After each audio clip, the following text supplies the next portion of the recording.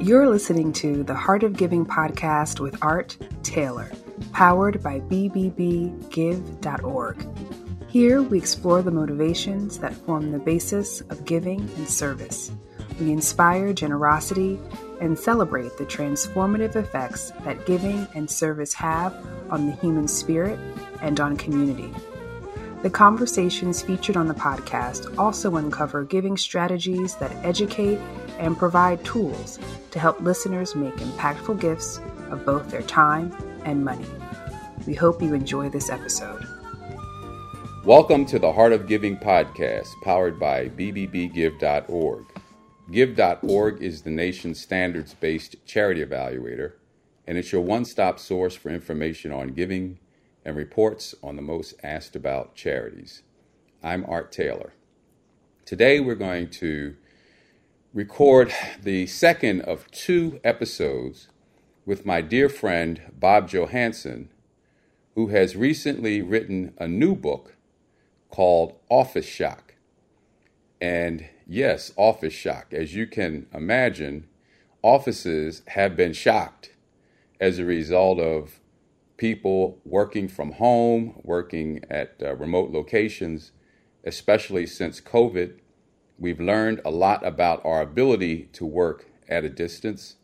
And what Bob has done with his co-authors was really to give us some ways to think about what we do now that we're mostly past COVID, and how we should think about the work environment, how we should think about getting things done and relating to each other as co-workers. And many of these tools and tips that Bob has in his book, this new way of thinking, almost offers a whole new worldview about how we should think about working together.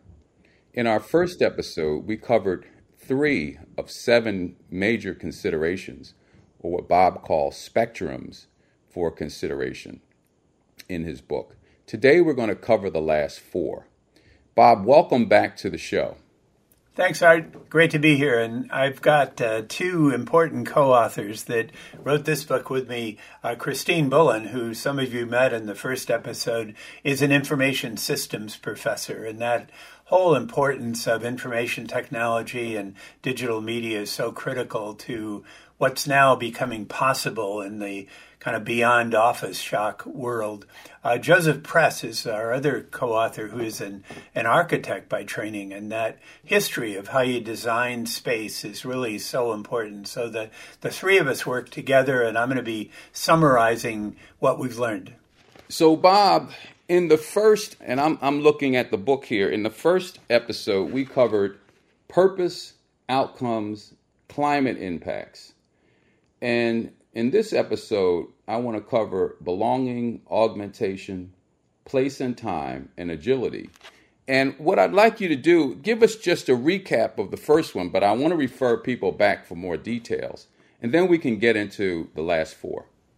Sure. So we wrote this book during COVID. We were impressed by the amazing things that were underway during COVID, most of them negative, but there were also some positive things. It turned out that many office workers were very productive without offices. So the question became, well, what is the purpose of the office after all? And now as we move through the COVID crisis, and it's beginning to wane, it's not over, but it's beginning to wane now, some executives are saying, well, when do we go back to the office and how do we get back to normal? And we're saying, well, it's a good question. When do you go back to the office? But the first question you should ask is, why an office at all? So we talked last episode about what's the purpose of the office. And there are some good reasons to meet in person, things like orientation, trust building, renewal, early stage creativity, culture building, particularly for young people. So there are reasons to have an office. There are reasons to be there, but it should be a question asked, not an assumption made. And we began last episode by talking about purpose, and that's really your intent, both individually and as an organization. Then we ask, and these spectrums of choice, they're in order. You should start with why an office at all. Then you go to what are the outcomes you're seeking, and that's essentially the results. So purpose is about intent, outcomes is about results. And the most important result over the next decade, the most important results are going to link to climate, because we're in a period now over the next decade where net zero is not enough, government's not doing enough, companies are beginning to step up, but we're going to have to do more. And it's going to have to be not only net zero, it's going to have to be regenerative in some sense of the word. And offices have not been very good. They don't have a very good track record in terms of climate.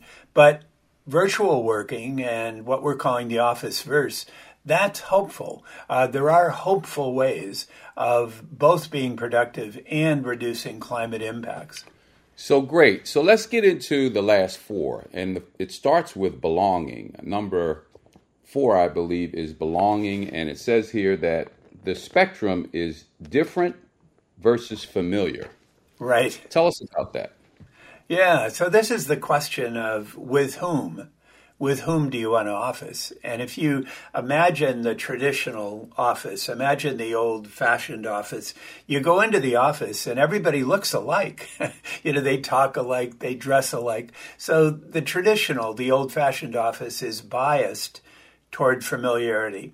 And familiarity is not necessarily a bad thing. I mean, it does help to be more familiar, to be more comfortable. But if you look future back, and our book is all about looking future back, so we're focused not on 2023, we're focused on 2033, and then thinking back. It's going to be a much more diverse world, and that's not an option. That's not a possibility. That's a fact. It's going to be more diverse. So the spectrum of choice here is from offices and officing, which is the way we work, officing that is oriented towards familiarity, toward that which is designed for diversity. And it's intentional diversity. It's looking at the positives of diversity for innovation, for imagining things that weren't possible before. So the spectrum of belonging is all about how do you create a climate of belonging, a climate of inclusion, a climate that's more equitable, more fair, in a world that's increasingly distributed. Fantastic. So if we go to the next one is augmentation, and the spectrum on augmentation is technology at one end and human at the other end. So we're now trying to, I guess, figure out what the right balance is between technology and the human. Exactly. And again, if you think future back, 10 years from now, we're all going to be cyborgs. We're all going to be augmented in some way. So it's not only a question of with whom do you want to office, it's a question of how you want to be augmented in that office. And, one of our big lessons as futurists is if you get your language right, it draws you toward the future. If you get your language wrong, you fight the future. The worst term for an emerging technology that I've ever studied in my career is artificial intelligence. It was just a bad word. Now, it was a term chosen more than 65 years ago at the famous Dartmouth conference, and I'm told, I wasn't there, I'm told that there was a debate about whether to call it artificial intelligence or augmented intelligence. They made the wrong choice. They went for artificial. And they introduced this notion that's kind of true, but very misleading. This notion that computers will replace people. Now, that will happen in limited ways. But the big story is not computers replacing people. It's computers augmenting people. So Tom Malone at MIT, he writes about what he calls the superminds. And what he says is the big story isn't the automation of humans by computers, although, again, it happens. The big story is humans and computers doing things that have never been done before. Never been done before. So not only are we officing with more different kinds of people, we're augmenting our intelligence, we're augmenting our interactions with others to create organizations that are empowered and people that are enabled in ways that have never been possible before. Now, I'm not saying there aren't downsides. There are real downsides associated with this increased augmentation, and we talk about those a lot. But in general, this is more of an opportunity than it is a threat. But it's a really big deal because over the next decade, artificial intelligence, augmented intelligence, machine learning, those are all going to get practical in ways that are truly exciting. Yeah, well, we're seeing a lot of that now. I'm so fascinated by what I'm seeing with the ability of technology to take an idea and create actual paragraphs and thoughts written down for us to consume. That's kind of amazing to me, and that's probably just the beginning. Yeah, it truly is. November 30th, ChatGPT was introduced. We had already finished writing the book, but we actually used an earlier version of it to write that chapter. So we used GPT-3, and we used it to expand our thinking about augmentation. And we even had it write a poem for us at the end of the chapter because, future back, I write books. This is my 13th book. If I'm going to be writing books 10 years from now, I'm going to have to be augmented. So we're all going to have to be augmented. So we wanted to use some of the latest tools for writing in creating that chapter. So you'll get a good sense of GPT-3, and now ChatGPT is beyond that. So then we move to place and time and the spectrum. And I want you to talk again about what we're mean with these spectrums. But the spectrum at one end is office verse, and at the other end is buildings. Now, I want you to define office verse, of course, but also give us a better sense. Maybe we can wait till the end to tell us what these spectrums actually mean and why you chose that visual to help us appreciate what we're dealing with here. Sure. The visual is like a music mixing board. And we used it because we're in effect trying to create music together. We're trying to harmonize. We're trying to blend things together. It's not a binary choice for any of these spectrums of choice. It's a sliding scale, again, like a music mixing board. And if you're thinking about the question of the office verse, that's kind of at one end of the scale. And you might think of that as a kind of archipelago, kind of a cluster of interesting places and spaces that you can bring together to create the future environment for work. So buildings will still be important. They're not going to go away, but we're going to rethink why, rethink the purpose, rethink the outcomes, and then say, where are you on that spectrum? And the idea of full spectrum thinking, that was my previous book, and some of your listeners know that book. That's basically thinking about the future across gradients of possibility, while avoiding the temptations of simple categorization or simple labeling or simple certainty. You want to be clear, but you can't be certain. And this sliding scale helps you develop your own clarity.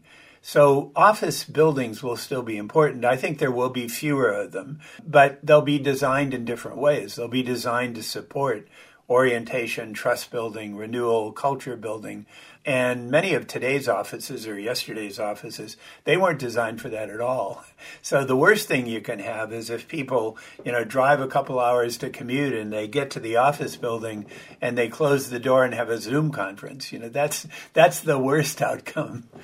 And the final one here, Bob, is agility versus, and the spectrum, by the way, for this one, is shape-shifting versus stable. So agility is the choice, and the spectrum elements are shape-shifting at one end and stable at the other end. Now, you've talked a lot in previous books about agility being one of the forces to fight against the VUCA world, right? Agility is one of the key areas that we have to build into our tool set. And you've also talked about shape-shifting organizations that don't have essentially a center, and they tend to flow into and out of the opportunities, taking different nodes and talents as they need them, and then they disappear when they're not needed. And you've talked about the importance of being stable as something that we shouldn't really focus on as much. So I'm really fascinated to hear how you use this in the context of an office first.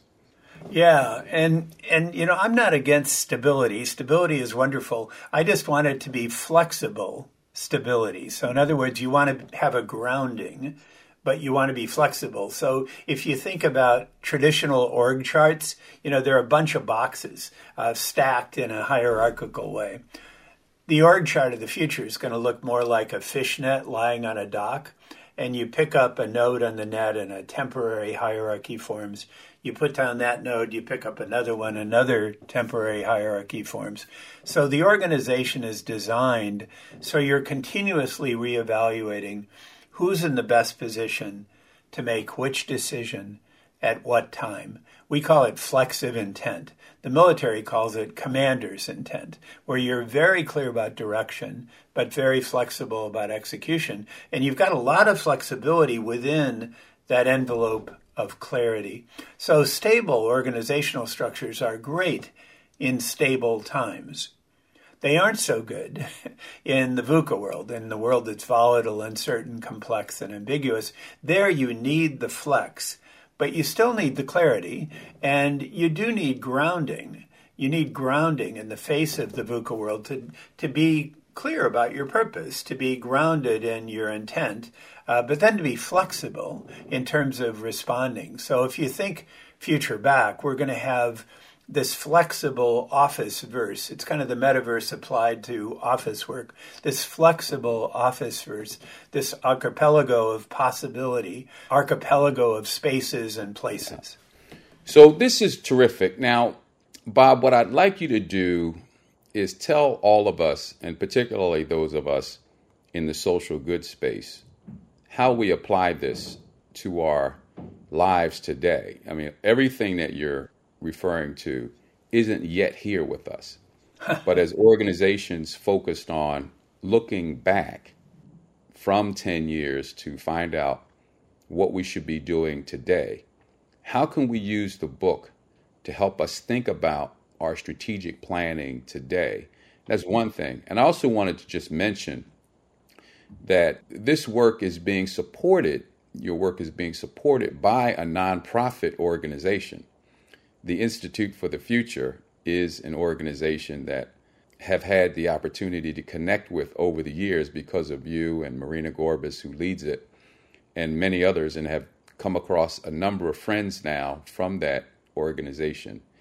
And while much of the focus of your work tends to be on helping larger institutions like major businesses and corporations think through the future, there's a lot of applicability here for nonprofit organizations, which is why I have you on. And so I want our organizations to remember that all of this applies to you as organizational leaders. And you also have to begin thinking about, and I know you are thinking about, how to deploy your teams, what the purpose of an office is, and how it plays into you actually accomplishing your objectives. And so, Bob, what I'd like you to do here is just tell us, in your thoughts, how you might have us apply this to organizations that are focused on achieving social good.